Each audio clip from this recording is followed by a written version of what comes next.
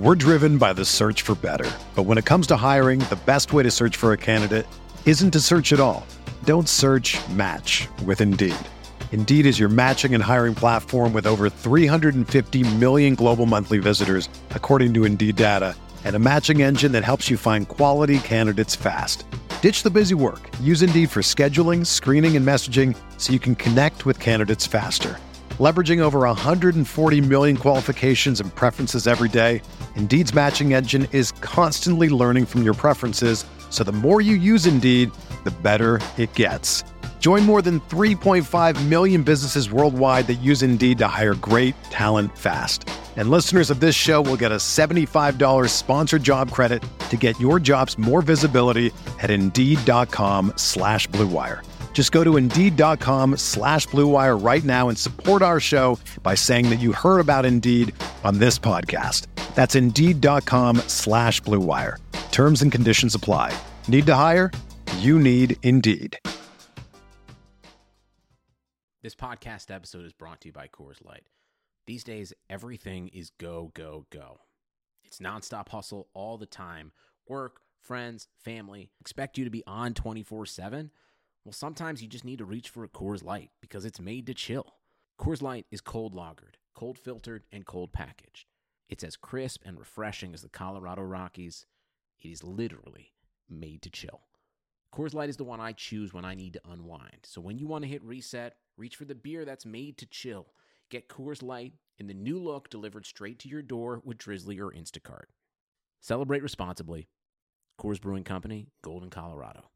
Hi, this is Scott Trout, CEO of the domestic litigation firm Cordell & Cordell. There are many life changes that can happen after divorce that make it difficult or impossible to uphold requirements of your divorce decree. The orders issued in a divorce are based on the facts presented at that time, but the circumstances used in issuing those orders can obviously change. If you feel a modification to your court orders might be necessary, talk to us at Cordell & Cordell. Contact CordellCordell.com, 1065 East Hillsdale Boulevard, Suite 310, Foster City, California, 94404.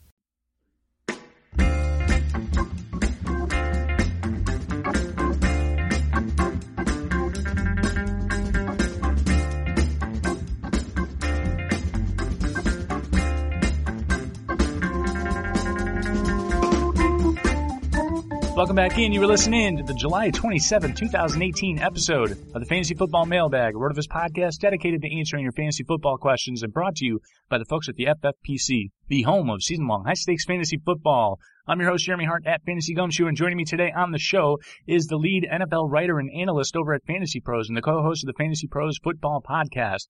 Welcome to the show, Mike Tagliere. You can find him on the tweets at Mike Tagliere NFL. That's Tagliere. Yeah, got that right. It's great to have you back on the Mailbag Show. Mike, man, what is good? Oh, man, there's so much that's good. You know, it's July. We're at the end of July, almost beginning of August now. And I'm excited because, like, what happened today, like, you know, we've been going through the off season, and it's like, you know, I'm doing this full time, but it's like going through the off season, we talk about the same thing over and over and over. And now that we have training camp starting up, I feels like it's finally the start of the new season. You know, we've had this off season, and I know people say that there is no off season, but I had this feeling today walking down to my office that I was excited, and I can't wait to get into football again. Like in terms of watching these games, watching training camps, the preseason starting.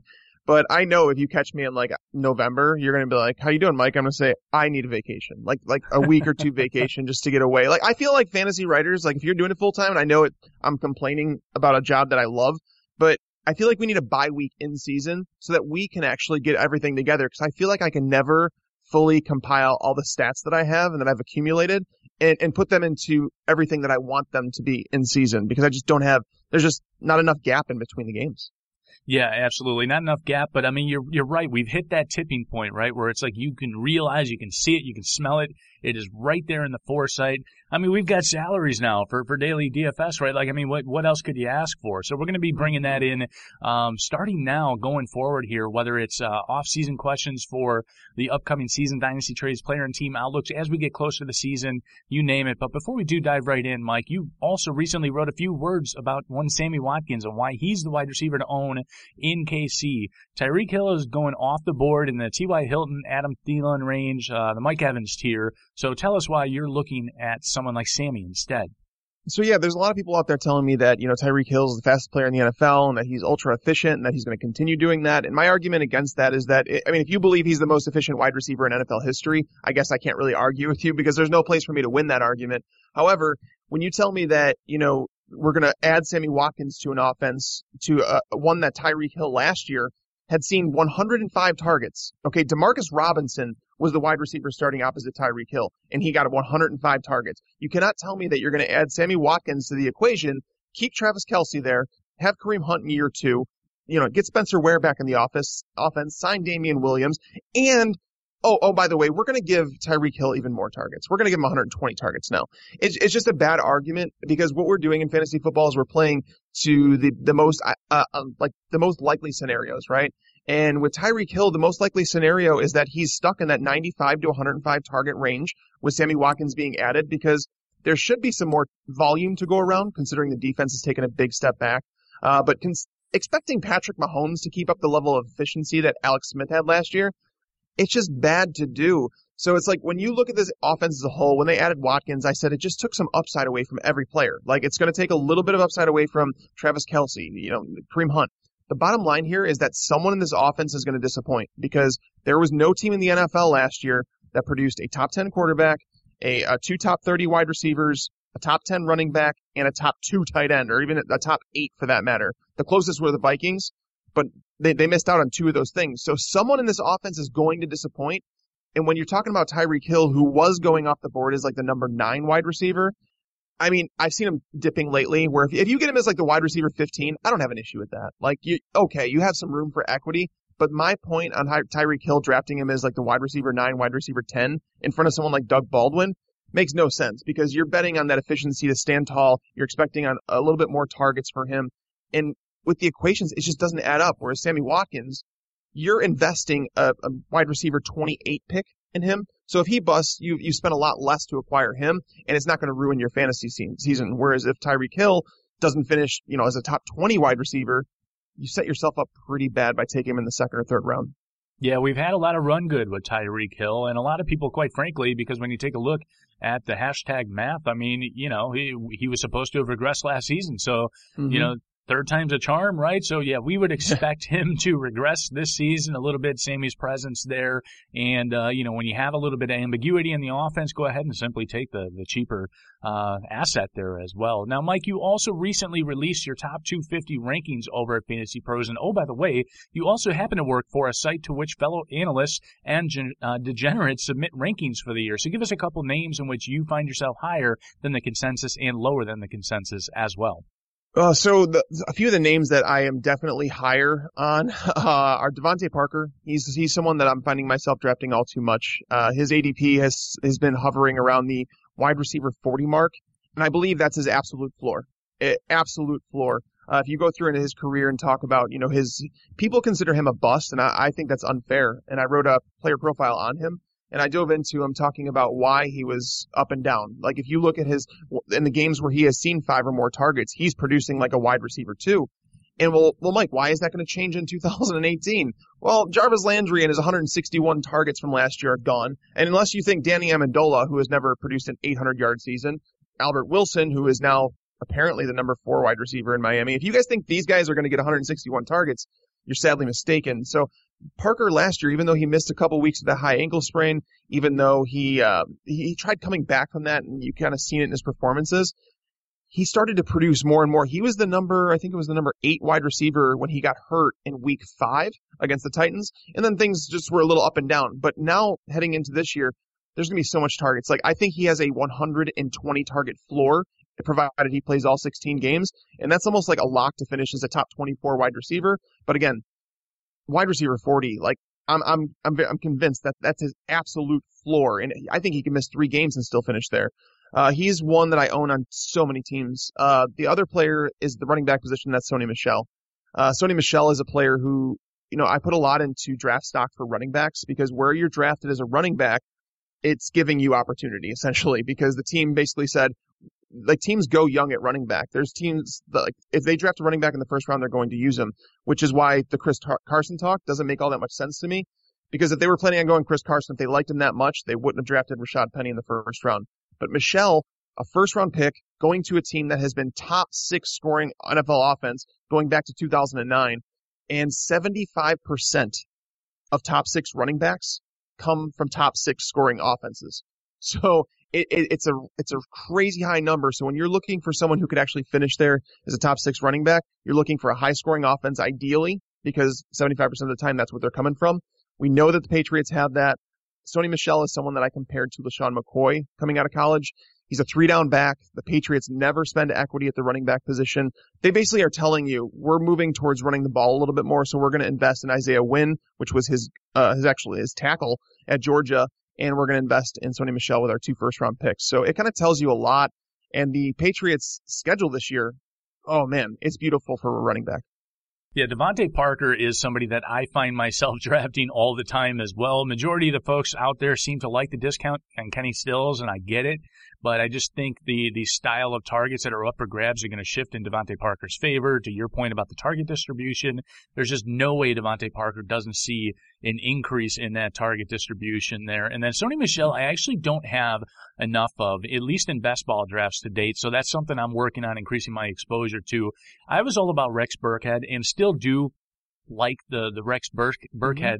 The problem, though, is he got the Silva bump, right? Like, we know Silva and has always liked Rex, but immediately once, Silva said it was okay to take Rex in the 5th or 6th round, like, especially on the draft app, right? Like, people started doing it. And at that point, there's not enough disparity between the draft ADP, between Sony and Rex to say, to not at least evenly distribute the shares there. And to your point about him being a first-round running back, I mean, they were essentially drafting Dion Lewis is what they were doing, right? Yes, and I think and Sony Michel is, I hate to say this, Dion Lewis supporters, but Sony Michel he has potential to be a better running back. And the thing is he's more built to handle a bigger workload than Dion Lewis ever was. And I think that's why you saw Dion Lewis. Dion Lewis was left for dead. Like, if you guys don't know, he used to be on the Eagles, he used to be on the Browns, and like these teams just left him for dead. The Patriots found him for cheap, for nothing. And they turned him into something. And that's the thing. Sony Michel, Rex Burkhead's a fine player. And I don't think that Rex Burkhead is a bad fantasy pick this year. I think that if you draft him as like a flex option, you can play him as a flex and he might have more upside. I might be too high on Sony Michel. But my take on this is that the Patriots could have found someone else to share a workload for a lot cheaper than they paid for Sony Michel. Absolutely. Well, we're talking about the workload increasing there on Sony Michel and what we're expecting out of him. We're going to be increasing the workload here at RotoViz all off season, all in season as well. Check out the new just Excel sheets, all of the websites and the content that's going on. Andrews has got just a fantastic series going on right now. You can get all of this for a 30% discount. Just go to the RotoViz NFL Pass through the NFL podcast homepage. That's rotoviz.com/podcast. Your subscription gives you unlimited access to our premium NFL content, and it also supports this pod. Sign up, support the pod, subscribe to it, and rate the RotoViz radio channel on iTunes. Do that, you'll be eligible to win a free $35 entry to a league hosted by our friends over at the FFPC. Go to iTunes, leave a review with your name in it, and then listen to future episodes to hear if you are the winner. If you're interested in being in an FFPC league with some of the RotoViz writers and podcasters, email us, rotovizradio@gmail.com, and we'll get that set up for you as well. Also, if you're a fan of the show and you want to sub directly to this feed, right here, this very feed, the Fantasy Football Mailbag feed, do so. It takes hard work getting the show out every week. Do us a solid and hit that rate button. And last but not least, if you have any questions you want answered on the show, email us, rotovizradio@gmail.com, and we'll go ahead and get that set up for you as well. All right, Mike, let's dive right in and fire up some of the QQs for the week. Here we go. Redraft. I just read Ben Battle's compelling piece on why to draft DJ Moore over Corey Davis this year, given the ADPs, situations, collegiate profiles, etc. However, given their difference in ADPs, couldn't I just draft both, or are you adverse to taking a couple of unprovens on one team like this? I'm not a big fan of DJ Moore. I'm not going to own him anywhere. I know that, considering his ADP. He's being taken around the wide receiver 50, and that's outside starter range, so you could have him on your bench, and that's fine. Some people think he could be a starter. I'm not one of those people. Cam Newton is he's not an accurate quarterback, and when you bring in someone like DJ Moore, who's an intermediate area receiver, can he go deep? Sure. He's kind of like that all-around wide receiver, but I wanted to see him as a slot receiver in the NFL, but that's really not going to happen. But Cam Newton he has thrown to a couple wide receivers who are 6'5", the last few years. He's had Greg Olsen, who's 6'5". Kelvin Benjamin was there. Devin Funchess was there. his accuracy is so bad. And when you talk about 6'5" receivers, some people will be like, oh, well, Mike, those aren't the best wide receivers. And I'm not going to sit here and disagree with you with that. However, PFF does have a stat that goes to adjusted completion percentage, which adds in drops, passes that should have been caught, batted balls, all these things.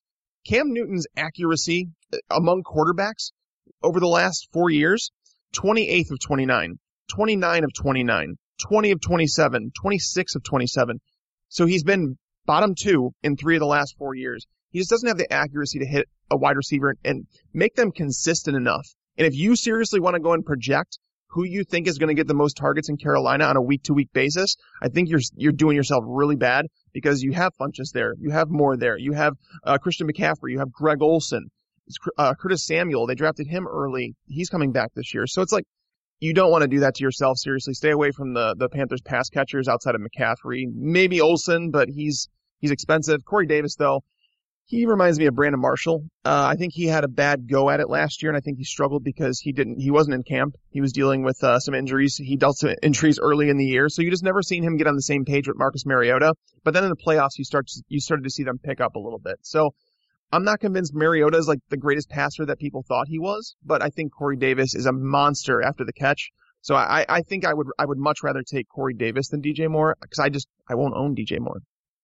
Fair enough. All right, next one here is best ball. Last week on the show, Evan talked about Taywan Taylor as a last-round best ball pick. Who else are you targeting at the end of drafts? Yeah, mine was Geronimo Allison. He's not going there anymore. I got him in the 18th round of every single best ball draft over the last few months, and now I'm seeing him go in the 11th and 12th round at times. So if you want to look deeper, look at Ryan Grant, number 2 option for Andrew Luck. Albert Wilson's not a bad go, although this news about Danny Amendola starting makes no sense. Elijah McGuire, he's a 3-down back. He might be the most talented running back on that roster.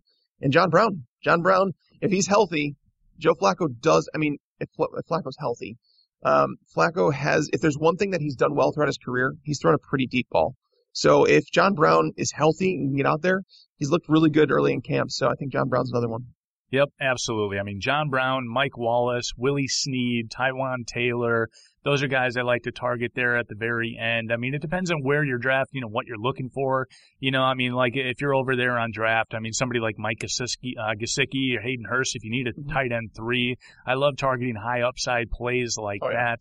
And then if you want to, really reach, round 18 over there, somebody who is going to be slotted as a running back, he's listed on the site as a tight end, is the backup Jalen Samuels over there in Pittsburgh. Even though he's the backup, he is the one that most matches what Le'Veon Bell does. And without having to change the offense around, so long as you're not dependent upon that tight end 3 slot, Mike, you can take a guy with high upside. It could very well net you a 0 at the same time. But if you take a guy like Jalen Samuels, and should Le'Veon Bell go down, you're going to get running back production from your tight end 3 slot and just take that to the bank. So it's one of those high variance, high volatility picks.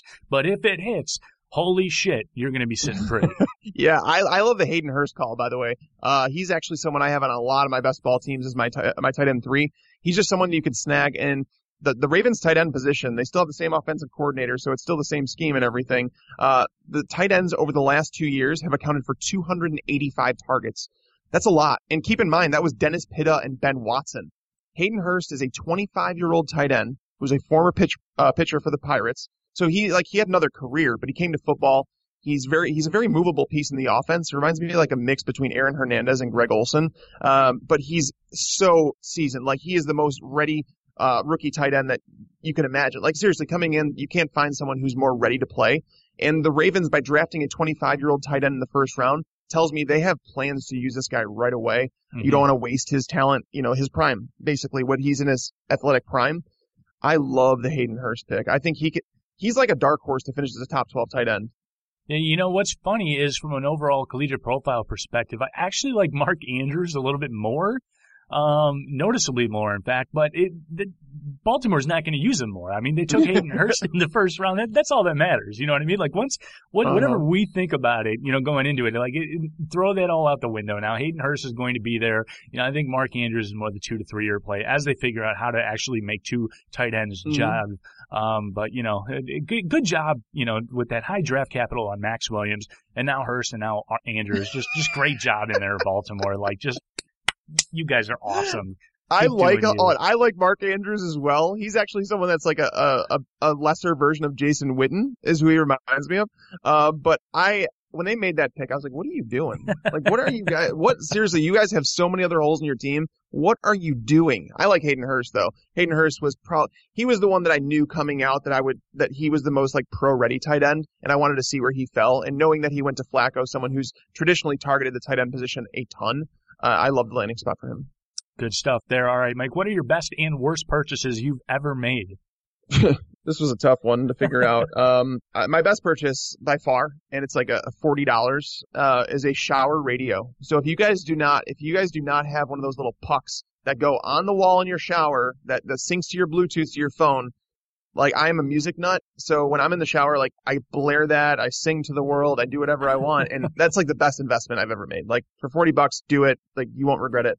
As for the worst purchase, I probably want to say my guitar because I never have time to play it, but I love that thing, so I'm going to go elsewhere. I will say either my Bowflex that I bought that is just giant and just takes up a whole bunch of space and I just go to the gym instead now, or spending money on HBO in order to watch Jeff Fisher on Hard Knocks. Yes. That was not great. Pretty solid answers there. Maybe I'll buy that Bowflex off you because I just quite frankly can't find the time to go to the gym, and I'm going to have to get a link for it from you. I always just walk around the house with earbuds in, 1 ear off, so I'm, still multitasking and listening to my podcasts and whatnot, but still actually acting like I'm paying attention to the family around me. But I always have to hit pause when I'm going into the shower and put the earbuds down, so it's like, I could definitely use that shower radio and just Bluetooth that bad boy right into the shower. It's the best. Then you can listen to the Road of His mailbag in the shower. I mean, how awesome would that be? Moving on. Best ball, if you're drafting super late quarterbacks to make a trio at the position and beef up everywhere else, do you really care which ones you take? And if so, which ones? Given there are around 40 or something different top 12 quarterback weeks last year and you're drafting 3, are you really just avoiding bye week overlaps at that point? What say you? I do care just because, like, if you say super late, I think that some people who go with, like, Baker Mayfield or, like, if they're taking Sam Bradford or something like that, I don't want to end up with those guys. I really don't. So I preferably would take 3 quarterbacks of the top 23 because those are the ones that I believe that there's 23 quarterbacks, maybe 24, I guess, who have their job security. They don't have to worry about losing their job and they're going to play all year. And if they're going to play all year, they're going to have those QB1 performances. But the ones that I'm ending up with on a lot of my teams that I weight at quarterback, Mitch Trubisky is the easiest one for me. Mahomes and Trubisky are so similar, but nobody's drafting Trubisky and everybody wants to reach for Mahomes. Considering their price, it's easy Trubisky. I think Andy Dalton gives you some stability, more than people want to think. I think Eli Manning has some upside. Blake Bortles has finished as a top 12 quarterback in each of the last, 3 years now. So those guys, yeah, I'm fine with those. I mean, Tyrod Taylor, if you want to pair him with Jameis Winston, you could do that. And that therefore you get both of them and you're going to have 16 games between the two of them. But yeah, I kind of cut it off at that Blake Bortles, Eli Manning territory. I don't want to be drafting Joe Flacco, Josh McCown, Sam Bradford, guys like that as my QB3 in best ball, unfortunately. Yeah, I'm with you there. This is and the vacuum upstairs has officially begun. So we're just going to pummel through this thing and keep going anyway, because that's what we do. It's funny. After I read this question, I went back and took a look at some of my exposures here, and unshockingly, my most drafted quarterbacks, Alex Smith, because, I've got him at a top 10 dude, right? And I can still just let everybody take all the other quarterbacks and swing back around in the late 11th, sometimes 12th to get Alex Smith. And then I'm pairing him with the aforementioned Andy Dalton just because, like, he's one of those last guys with the starting gig. The schedule and the matchups seem to kind of correlate positively to Alex Smith, and then I round it out with like Ryan Tannehill or Blake Bortles or any other guy that, is guaranteed a full load of games, and then I'm like perfectly fine with an approach like that. Well, yeah, you know what's crazy is that you mentioned Alex Smith, and I'm so sorry I forgot to even mention him because I have him as my number 10 fantasy quarterback. Like, I have him up there, and he might move to 11 or 12 based on what we see out of luck.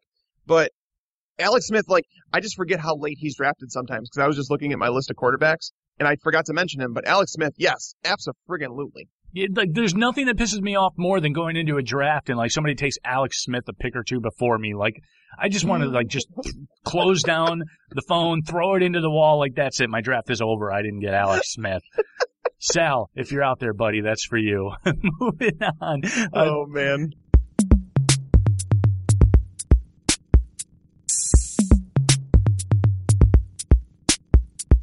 Hey, RotoViz fans, allow me a brief second to tell you about our friends at the FFPC, the home of season-long high-stakes fantasy football. The 2018 NFL season is almost here, and the FFPC has a format to suit every diehard's interest and budget. Whether it's best ball or superflex or classic managed leagues, there are drafts filling daily, starting at just a $35 entry fee. Jump into a slow or a live draft today. The FFPC also features the world's greatest contest in season-long fantasy football. Come to the Planet Hollywood Resort and Casino, Las Vegas, this September and draft in the FFPC main event while spending opening NFL weekend in Vegas with hundreds of diehards just like you. Can't make it to Vegas? Then draft online from the comfort of your home and compete for the massive $250,000 grand prize with over $2 million in total cash prizes in this year's contest. Do not miss the FFP experience, folks. Go to myffpc.com. That's myffpc.com. Again, that's myffpc.com, the home of season-long high-stakes fantasy football.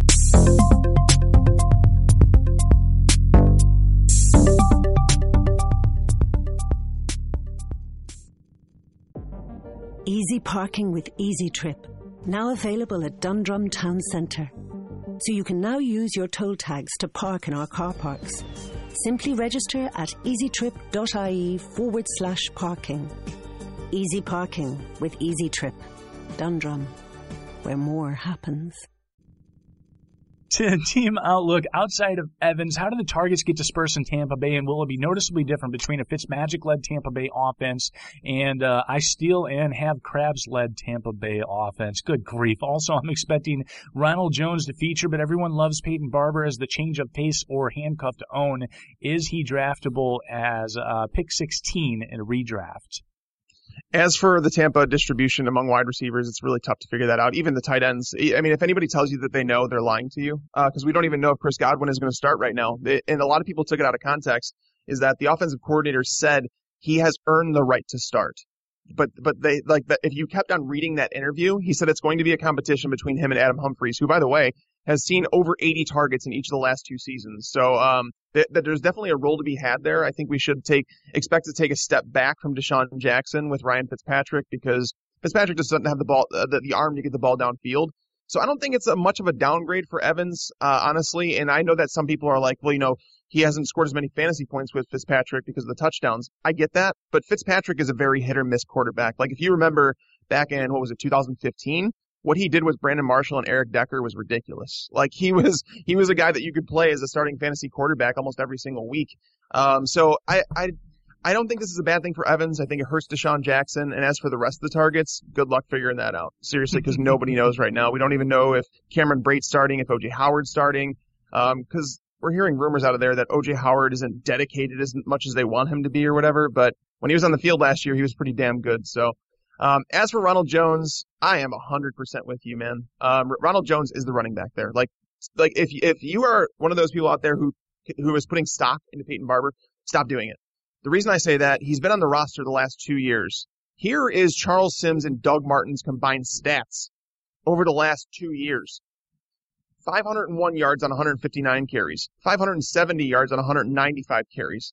Together, they're sub 3.5 yards per carry, yet Peyton Barber didn't really get a shot until the end of last year. And then they go out and they draft a running back in the top of the second round. What does this equation tell you? That Peyton Barber was literally the last-ditch effort, and they just couldn't go anymore with Doug Martin. Like, it was just like, Dirk Cutter's going to get fired because he's playing Doug Martin and he keeps sucking. However, Ronald Jones, drafting him is, again, you have to put stock into where they were drafted. And when you get a guy like Ronald Jones, who comes from USC, where he scored 18 touchdowns last year, a guy who I think is a little bit underrated as a passing down back, they're saying that Charles Sims might be cut from the roster, and that wouldn't surprise me. But Ronald Jones, top of second round, playing on this team that it has an improved defense, especially the front seven, which has been entirely rebuilt. I think they're going to run the ball a bit more. They're going to give him as much as he can handle. Barber's like that, 5-touch, 6-touch a game type guy. And even if he does get a chance to start, I don't think their offensive line is so good that Peyton Barber would be an every week fantasy option. Like, he's just not that talented. There's a reason he was undrafted. Very good. All right, Mike, if you could become an inanimate object for a year, what object would you be? This is a tough one. I think I would say a phone, just because, someone's always, holding you, loving you, looking at you. If not, I might say a Lamborghini Diablo VT Roadster. And if you guys don't know what that is, I'm too old, because that's my dream car. I had that car on my wall when I was a kid, and it's the sexiest thing out there. Mine would be purple, by the way. I would have a purple Lamborghini Diablo VT Roadster, and the 30th anniversary. If you don't know what that is, look it up and tell me that car is not sick. Purple is an extremely underrated color. If you can get a magenta blue that just has shades of purple in it, the Millennium Force over at Cedar Point, just the perfect color. I'd have the 911 Porsche Carrera. I don't know why. I just always had pictures of that one when I was a kid too. I just don't want to I don't want to end up in a tree split in half. You know what I mean? So I don't know if I could do that. I want to go back to one of your best purchases ever. I guess you got to be selective where you put it in which household, but let me be the radio. Let me be the shower radio. I thought about that, and I was like, people are going to take that the wrong way, because I'm going to be in the shower. And I guess it all depends on what household you're in, right? Yeah, exactly. But you're always happiest when you're in the shower. It's like you're getting yourself together. So you're in the presence of happiness. Yeah, we'll take that approach. That's what we'll say. We're in the presence of happiness. We'll leave it there. Redraft. Seems like I'm seeing Royce Freeman drafted earlier and earlier, but usually only in draft best balls. The coaches seem to allude to more of a committee now. In a full PPR, should I avoid Freeman and target Booker later? I don't want Booker, and he might have some value. He might be like that Theo Riddick, but a bad Theo Riddick. I don't like Booker, and that's the thing, is just it goes back to these equations that we talk about, right? So when you have a team who last year, so Devontae Booker had his shot, right? When CJ Anderson got hurt back in 2016, he got hurt. He started it was a handful of games. It wasn't 2 or 3 games where we got a small sample. We got a big sample, and they realized Devontae Booker was not the running back they had hoped. Then we get to 2017, we hear hype that in camp he looks good, then he gets hurt. And when he comes back in the lineup, CJ Anderson's dominating the snaps. CJ Anderson was the one getting the ball, rightfully so. He was playing better. And then, we get to the end of the year. The guy that they were playing in front of Devontae Booker, they cut. CJ Anderson. Okay? So it's okay, now the Booker supporters are going to come out of the woodwork because they cut CJ Anderson thinking that he's going to be the guy. No, hold up. We're going to go out in the beginning of the third round. We're going to draft a running back and then proceed to go to the media and say, we have not had a bell cow running back like Royce Freeman here. We're looking for someone who can handle that workload. The whole equation is basically saying that Devontae Booker's not the guy. He's never going to be that guy.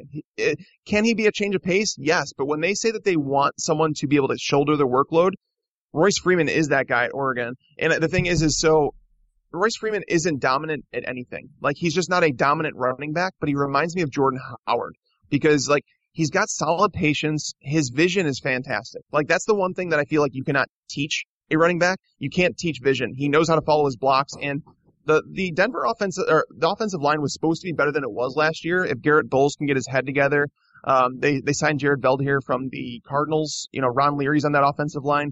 If they can take a step forward as an offensive line, as a unit, I believe that Royce Freeman is going to finish as an RB2 in fantasy this year. In PPR, it lowers him a little bit because I do think Booker is, like I said, essentially the Theo Riddick of that offense, but just not as productive. So I'm not going to own any Booker, considering where he's going.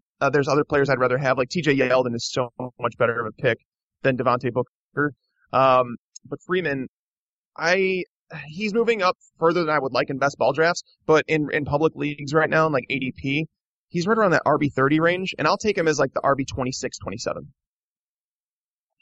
Okay, jumping right back in here. We've got the Fuck, Marry, Kill for the week. The comedy football edition, Mike. Here we go.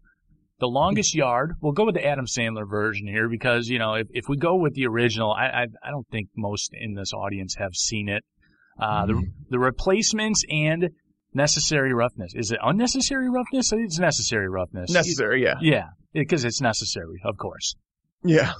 I thought you would have put, what's the Goldie Hawn one in here? That's an old one too. Oh, yeah. I'm forgetting the name of it. Anyways, I would say F the Replacements, marry The Longest Yard, and kill Necessary Roughness. Because Longest Yard, I'm probably in the minority here. I actually enjoy a lot of Adam Sandler movies. And I know some people have said he's gotten corny and all that, but I have kids and I'll watch movies with them and stuff like that. I love it when my daughter picks out an Adam Sandler movie because I'll laugh at it. And I actually enjoyed The Longest Yard. You know, obviously you had Burt Reynolds making his cameo appearance in there, so bringing the old version into the new one, and I enjoyed that movie.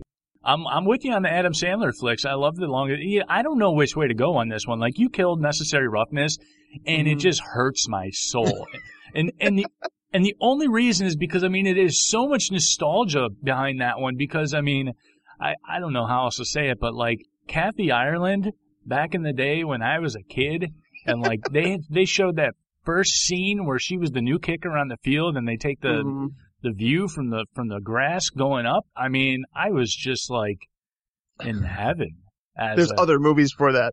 Other movies for that. As an early adolescent, there were no other movies for that. Like the Spice Channel, like you have to like watch scrambled like version. Oh yeah.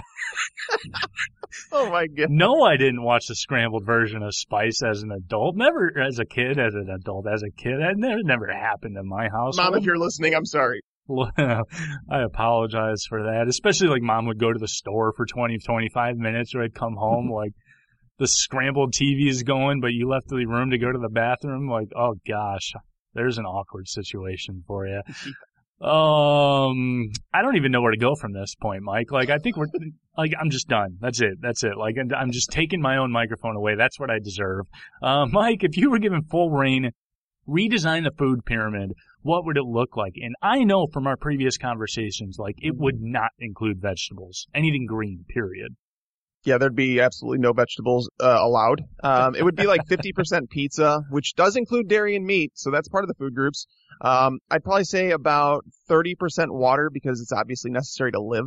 But then I would say the other 20% would be beer. And no, not IPAs. So don't at me on that one. As popular as they are, it's funny, no matter who we talk to on the show, I feel like it's more popular on the show to not really give a damn about IPAs, if we're being honest. I don't do it. Yeah, it's just too expensive. I mean, you're drinking beer for a reason, right? Granted, it's an acquired taste, then you'll end up having one with dinner or something like that, but I don't know. I think you're drinking beer for a reason. It's like, why am I spending more money? And this thing tastes like butt. And I was like, oh, it's an acquired taste. Oh, so I have to acquire to spend more money on this beer. Okay, that makes sense. Yeah, if you want to acquire a taste, go acquire a taste of wine, for crying out loud. Like, that's the way to go.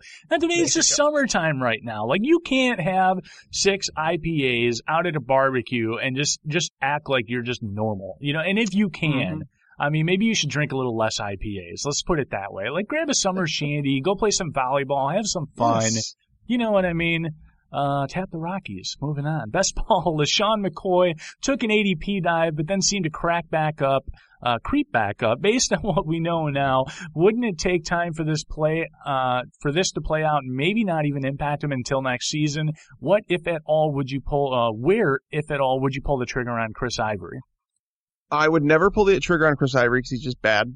It's funny because I actually did an article recently talking about, running backs based on the carries, where they were at on the field when they received them. Because, I like to tell people, not every target, not every carry is worth the same amount of fantasy points, right? So I went through where everybody was in the field and where they got their carries, where they got their targets, and figured out how many points that they were supposed to score with the opportunity that they had. Chris Ivory and LeSean McCoy were legitimately the number 1 and number 2 worst options inside the 5-yard line. Like, the worst. So to know that both of them are on a bad team that doesn't score many touchdowns is kind of funny. LeSean McCoy, the thing is like, most people would say it's going to take time for this to play out. It might not come up until like an Ezekiel Elliott thing where it was the following season. But with McCoy, where he's at in his career, he's 30 years old now. There's rumors that he could be put on the commissioner's exempt list where they just basically say, we're putting this on hold, like you're not going to be able to play until we figure this whole thing out. I don't know. There hasn't been many details that have been released, so I'm taking it as he's going to play, but there is risk involved in drafting him. Like I was not drafting him before all this news even came out, just because he was too expensive, playing on a bad team behind an offensive line that lost 3 offensive linemen, a team that lost Tyrod Taylor, so now you don't have a mobile quarterback like that who automatically helps running backs. They don't have any pass catchers. He was going to get a lot of volume, but it was going to be bad volume. So, as for LeSean McCoy, where would I got him in like the 6th round of a best ball draft the other day. I would take him in the 6th of a 12 team, I guess. That's where my breaking point is. But as for Chris Ivory, if you actually look at the Bills schedule, so let's pretend LeSean McCoy gets, 4 games, 6 games, just because, like, that's what happened with Ezekiel Elliott, right? The first games of the season, they're at the Ravens. That you don't want to play running back against the Ravens in Baltimore. Then they are playing against the Chargers, top 3 defense in the NFL. Then they go and play another top 3 defense, the Vikings in Minnesota. They get the Packers, that's fine. Then they play the Titans and the Texans. Like, these are all teams that are legitimate. Like, 5 of the 6 teams they play to start the season are top 10 run defenses. So, for me, Chris Ivory would find his way probably back onto the waiver wire, and you can get him after that when they have some lighter opponents. But yeah, it's a situation I'd prefer to avoid because, as I mentioned, you want running backs who are tied to high-scoring offenses whenever possible. Yeah, and I'm just saying, McCoy's on the do not draft list right now. I mean, there's just other running backs you can take around that range. Like, I'm actually still seeing him creep back up in rounds 3 and 4 in some spots, and I'm just not willing to risk that type of early round capital at this point. It doesn't make any sense at this point. So I'm with you there 100%. All right, Mike, if you had a Shark Tank app idea that does not exist today, what would it be? I don't think I'm smart enough to figure that out. Honestly, there's people out there that are much smarter than me when it comes to that stuff. But if one conversation that comes up, and I actually played golf yesterday. So the conversation that comes up every single time I play, when are they going to develop a ball that has a tracking device inside of it and that you can track it on your phone? Like, that would be something that I think that I'm sure everybody that is not a pro golfer goes out on the golf course and says, I want to know where my ball is at all times, because you're sitting there looking for it. If you slice the ball, if you hook it, whatever, you're looking for it, and it wastes so much time. If you just had an app that told you, hey, your ball's right over here, that would be legit. So, true story, I'm like 90% positive they have it. What? If they do, I'm not kidding. I will buy it today. What's funny is I always have these Shark Tank app ideas. I've had like many glorious ideas in my day, all right? Mm-hmm. And then I go to, the google.com and I find out like it's already there. Like, I just missed the boat. I wasn't there. I wasn't first to market, Mike, meaning I never actually made it to market. So these glorious, illustrious ideas I had in my head, they just didn't come to fruition in my head early enough because somebody else already made it happen. So that's pretty much the story of my life there. Soccer balls have it. They actually have it for training purposes now. So you can track touches, you can track movement, placement, foot placement, where the ball is. So pretty wild stuff they're doing in the hashtag sports world these days. So I'm with you though. I'm with you. It's a fantastic idea. And unfortunately, it's just out there. It's out there. I need that idea too because I'm blind as a bat, Mike. I like to golf, right? But I always feel bad because I need a partner that is willing to track my ball. Mm-hmm. Yep, they need to be standing behind you. Yep. The one time, I kid you not, I had someone back out because they had some come up with work. So I asked my wife, she had the day off. I was like, you want to come with me and just hang out with me in the cart? So she stood behind me and I hit a ball and I can usually track it, but I missed this one. I didn't know where it went. Like, I hit it. I was like, where'd my drive go? And, she's like, I didn't see it. And I'm like, are you kidding me? I brought you with for one reason. You had one job. Yeah, but if this exists, because like the golf ball, the reason they said that, the reason I didn't think it existed was because the core of it, it's golf balls, they might feel hard to you, but they're actually soft, where they actually flex when you hit them with a golf club. So like the interior of it, you don't want to change it too much because otherwise you're going to lose distance. So you need a core as much as you can. I just wonder where they put that tracking device and how much they actually are, because the last thing you want to do is hit a water ball, when you're paying that much for the golf ball, you know what I mean? Yeah, well, as long as we have Adam Sandler out there on the Happy Gilmore course, I think he can get that ball out for us. There you go. Team Outlook. Is it possible Julian Edelman comes back but isn't the same guy post-performance enhancement? If so, does that mean Jordan Matthews should be taken a little bit higher, or maybe we're forgetting that Kenny Britt has Tom Brady throwing him the ball? Julian Edelman, abso-friggin-lutely. I was worried before the performance-enhancing drugs. He's 32 years old, coming off an ACL injury. It's as you get older, as we can see with Jamal Charles, it gets harder and harder. When Jamal Charles was 26, I think when he tore his first ACL, I think they're 25.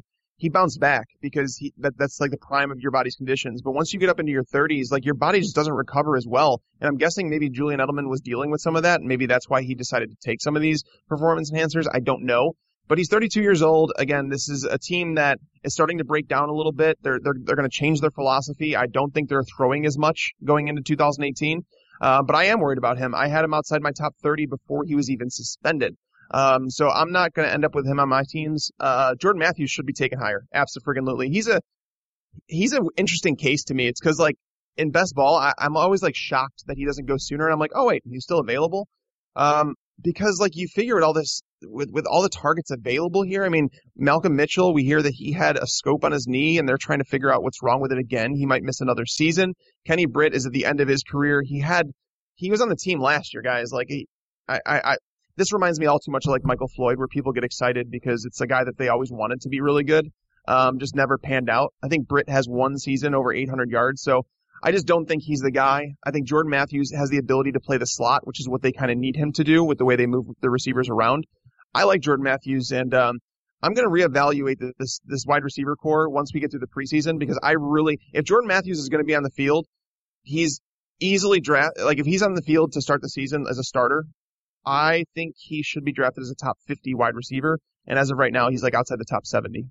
Yeah, absolutely. And I think this also just speaks to why they were very definitive in what they did at the running back position in the draft, and why, it was like, well, why did Bill Belichick, of all people, take this running back up high? Mm-hmm. It's because of the ambiguity at the wide receiver position. Like, what you're getting in Gronk, but I mean, if you get a couple of guys like J-Mac, Kenny Britt, like they will figure out their secondary pieces. Hogan's still there, but there were a little bit more question marks there than usual. I mean, of course, Julian Edelman's going to take performance enhancers. I mean, where else is he going to be in a situation in the NFL where he has Tom Brady throwing him short passes, out of the flats all game long? Like, this is just the perfect offense suitable for him.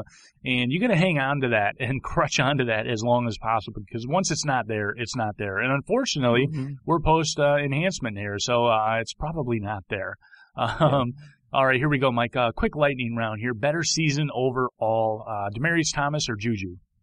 Demaryius Thomas. He might. He's like a lock for 140 targets. Juju is, if he gets 100, I think he'd be lucky. Tarik Cohen, Isaiah Crowell. Oh, this is not even close. Tarik Cohen. Isaiah Crowell, don't draft him. Devontae Parker or Jamison Crowder? This depends on format. If it's PPR, Crowder. If it's standard, I go with Parker. George Kittle, Eric Ebron. I'll go with Kittle. The 49ers do not have they don't have a wide receiver over 6 feet tall. They need Kittle to be a red zone option for Jimmy Garoppolo. So, Eric Ebron is still battling with Jack Doyle. I'll take a battle with Garrett Selleck over Jack Doyle. The aforementioned Jimmy G or Ben Rot? Roethlisberger. This comes down to who's the better passer. It's Roethlisberger, because Jimmy G, like people that are expecting him to finish as a top 8 fantasy quarterback, he doesn't have any rushing. Like literally, I think in 7 or 8 career starts, he has like 12 yards rushing. He doesn't run the ball. Neither does Roethlisberger. So who's going to end up with more touchdowns and yards? It's Roethlisberger. He might not play all 16 games because he never does, but on a week to week basis, Roethlisberger. Very good. All right. I've got the Juju side over Demaryius by a hair. I don't know why. I mean, I have them both in the same tier. So, the safer play is Demaryius in terms of who's going to just be guaranteed more targets. That's the right answer there. Surprisingly, I've got Crowell over Cohen only in 0.5 PPR or lower. Of course, full PPR, I'm taking Cohen. Crowell, if you can get him in the 8th or 9th round, like it's guaranteed production. If you need a standard type of format, Crowell would be my guy there. Devontae Parker over Crowder. Doesn't matter the format. I'm with you on the overdrafting of Devontae. I'm all in there. And in the Crowder side, I'd just rather take the cheaper pieces in Doxson and Richardson. And, Smith is going to disperse that ball around there. Also with Kittle over Ebron, Jimmy G, I will take Ben Rot on that side. Real quick, Mike, like, what are your thoughts on Eric Ebron? Like, we've had Jack Doyle seasons, right? But, like, I'm not buying Eric Ebron as the bench dude. I mean, you've got Eric freaking Ebron, the first tight end drafted in the first round overall, a few seasons back. Like, I can't fathom Eric Ebron is going to sit while Jack freaking Doyle is out there on the field. You know what I mean? Like, I can't see it. I can see them splitting the time, but Eric Ebron is one of those guys I target late in drafts because you can get him as a tight end too in rounds 13, 14. He's cheap AF, and there's a lot of upside behind that as well. If Luck comes back and he's healthy, like, there's zero chance he's not finding Eric Ebron on the field. That's the thing is, like, so if you go back to the season where Dwayne Allen was with the Colts, the last one, 2015, I think, if you go back to that season, everybody wanted the Dwayne Allen breakout, and I was with it because Andrew Luck's always targeted the tight end position. They'll score touchdowns because he's going to throw 30 of them. So, I said, if Dwayne Allen doesn't finish as a top 10 tight end, it's going to be Jack Doyle. And it was kind of like a laughing thing, but it actually turned out to be Jack Doyle. Yeah. And here's the thing. He's knowing that Eric Ebron doesn't have any chemistry with Andrew Luck. They don't know each other right now. That's going to play into Doyle's favor. But the fact that they're all learning a new offense is a big deal. And the reason this is a big deal because the way that the Peterson offense works, which is what Frank Reich is going to employ there, the way it works is there's two tight ends. There's a move tight end, there's an inline tight end. And when you look at this, I was of the mindset that Jack Doyle was going to win the starting job and that Ebron was going to be mixed in for sure. But I'm slowly starting to back away the more I think about it because Jack Doyle's the better blocker. He's the one that fits the more inline traditional tight end role, whereas Eric Ebron is built more like a wide receiver, like a Trey Burton, like a Travis Kelce, like those guys, right? He might not be as good as those guys, but he can fill that role, I think, like they can, where they're going to line him up out wide. They're going to put him on the perimeter. They're going to get a mismatch with linebackers. So Ebron is the one who's got more versatility, I think. But at the same time, you mentioned, the first tight end taken and all that stuff. Tight ends on their rookie contracts that are good do not get cut on their rookie deals. And he got cut from the Lions. Like, they couldn't get anything in a trade. It basically said everything about it because they were trying to trade him this offseason. I think they tried to showcase him over the second half of 2017. And we saw Eric Ebron get more targets than he ever had. Again, this all comes down to the offense because you want targets. That's what you want in your tight ends. You really don't worry about much else. You just say, where am I going to find the targets? And if you see Eric Ebron in the move tight end role to start in the preseason, then I'm drafting him. If not, then if you see Jack Doyle moving around, lining up out wide, then obviously he's got the leg up on the competition. So it's this one I'm remaining wide open to, but I'm not willing to say that Eric Ebron is the starter just yet. Fair enough. Week 3, preseason NFL. Here we go. All eyes on you. Mike, take a favorite or popular movie, change one letter in the title. What's the new plot? What's it all about? This one was hard. It sucks for me, man. Like, I don't know. This one was hard. Like, I've been watching Breaking Bad, and I know that's not a movie, but I thought, like, Breaking Bod, where it's like a journey through a man's life who has never had to deal with, like, gaining weight, but suddenly he puts on 50 pounds, and there's nothing he can do about it. Like, that's real interesting, right? Or you do, like, Mr. Doubtfire instead of Mrs. Doubtfire and just flip-flop what happened. I'm horrible at this. You pretty much hit it. You hit it. You nailed it. I mean, Breaking Bad is like the autobiographical movie of one fantasy gumshoe here.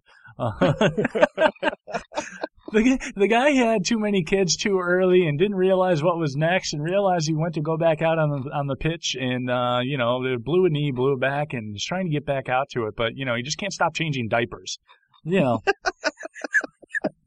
Oh, man. Oh, geez. Moving on from there, too early. This is last but not least here, Mike. Here we go. Wrapping up. Too early, too sizzling, too hot take, 2018-19 season. We asked for a hot take, right? So it's not consensus or anything. I'm going to say that Doug Martin turns out to be the running back to own in Oakland. Oh. Yeah, I say that just because Gruden seems to be set in his ways. He's going out and getting his guys that he wanted. He cut Michael Crabtree to sign Jordy Nelson. The trade for Martavis, I don't even know if that was on him, but I think Doug Martin was in the plans all along. And I think people have sat here and wondered, why would they have Marshawn Lynch and Doug Martin? Like, why? They didn't need to go out and get Doug Martin, but they did. And from what we're hearing out of camp is that John Gruden loves Doug Martin. And the thing is, as bad as he looked last year, you go back to the previous years, you don't get a running back around, in the 10th, 12th round who has multiple 1,400 yard seasons on his resume. I mean, he's playing behind Marshawn Lynch, a guy who legitimately walked away from the game. I know he played better than I think most people expected last year, but would anybody be shocked if Marshawn Lynch just decided after week 2, he's like, you know what, I'm good. Like, I'm just going to walk away from the game. I don't think that would shock me. This is one of the best offensive lines in football. Gruden says he wants to run the ball like it's 99, but that's a joke because John Gruden, by the way, his last 8 coach teams, none of them have finished top 10 in rushing attempts. So John Gruden's not that guy. Don't worry about that. But I still think that Doug Martin has a chance to be one of like the steals in this year's draft. Even if he did look like crap last year, he has flashed. And I think it's like a psychological thing and a mental thing. And he has never, ever, ever played behind an offensive line that is this good.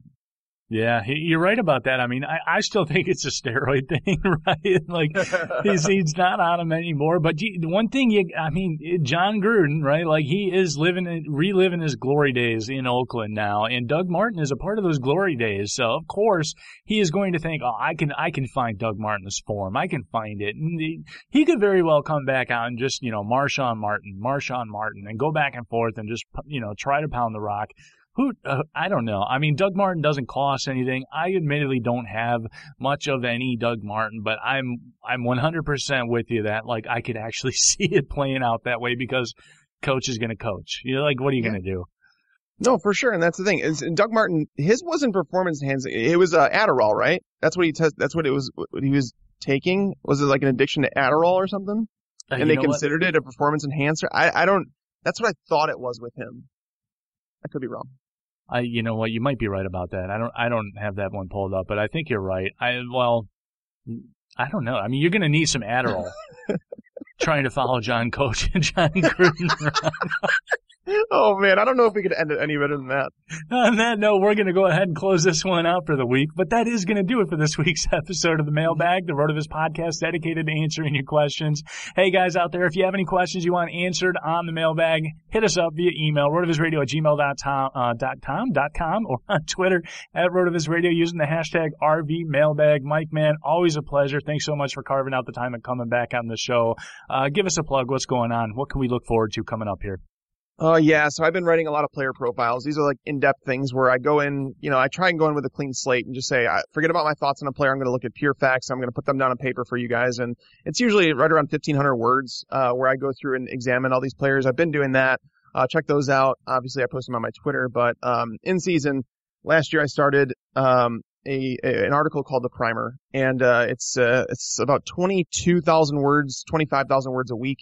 Where I touch on every single player from every single game. I talk about them from a redraft and a DFS standpoint, because the way I just thought it would be best suited to, instead of people asking about every single player, my Twitter handle, Phil, with who do I start, this guy or this guy? I have a paragraph on every single player. Seriously, check out my thoughts, check out what you think. It was really successful, so we're bringing it back this year, and I'm excited about it. It's a monster. But man, I look forward to it. I look forward to seeing more football, and I look forward to talking with you a little bit more, man. This is a lot of fun. We always have a good time when I hop on, though. Love having you on, Mike. It's just good to talk to you. It's good to talk football. And everybody out there, I mean, listen to us. Whether you're listening to us in the shower right now, or you're listening to us with the volume down on Breaking Bad, like, it doesn't matter. We're going to be here for you all season long. So hit us up. Hit Mike up on Twitter. That's Mike Taglier NFL. And please do not forget to rate and review the show on iTunes, folks. It means a lot. I'm Jeremy Hart at Fantasy Gumshoe. Okay, bye.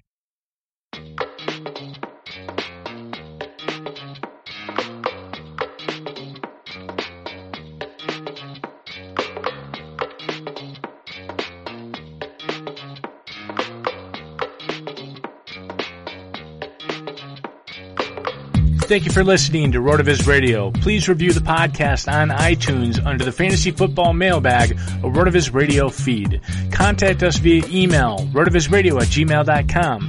We'd love to hear what you think, so follow us on Twitter @RotoVizRadio and @FantasyGumshoe. Tell your friends about us, and do not forget to sign up for a 30% discount through our podcast homepage on rotoviz.com. It's a no-brainer, folks. Thanks for tuning in.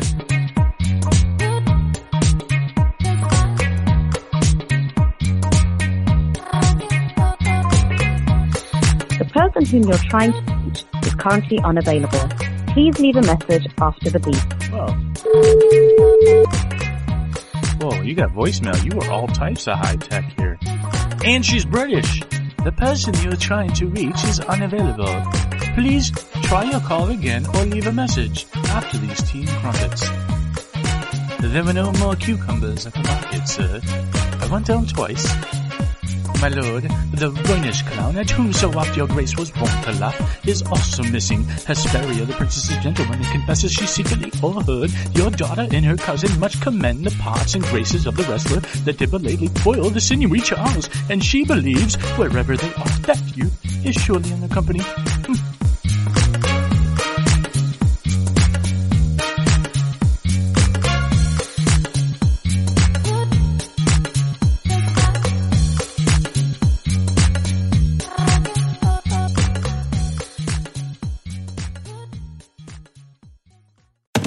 Hi, welcome to the Subway ad for $2.99 subs. How would you like it? I'll take Drill Sergeant, please. You got it.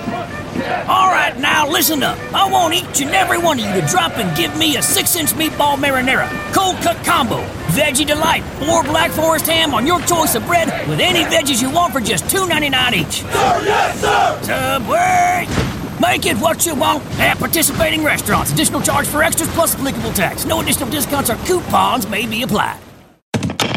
This September at local area Subway restaurants, your meal purchase will help our neighbors in need. Purchase a sub, drink, and chips and help us donate 200,000 meals to local Feeding America food banks. Subway meal includes any sub, salad, or wrap with any drink and chips or 2 cookies. For every 2 meals purchased through September 30th, participating Subway restaurants will donate 1 meal up to 200,000 meals to San Francisco and East, North, South Bay Area food banks. 1 meal is the monetary equivalent of 10 cents. Meals secured by Feeding America on behalf of local member food banks. So pick up a great meal and make a difference in the community.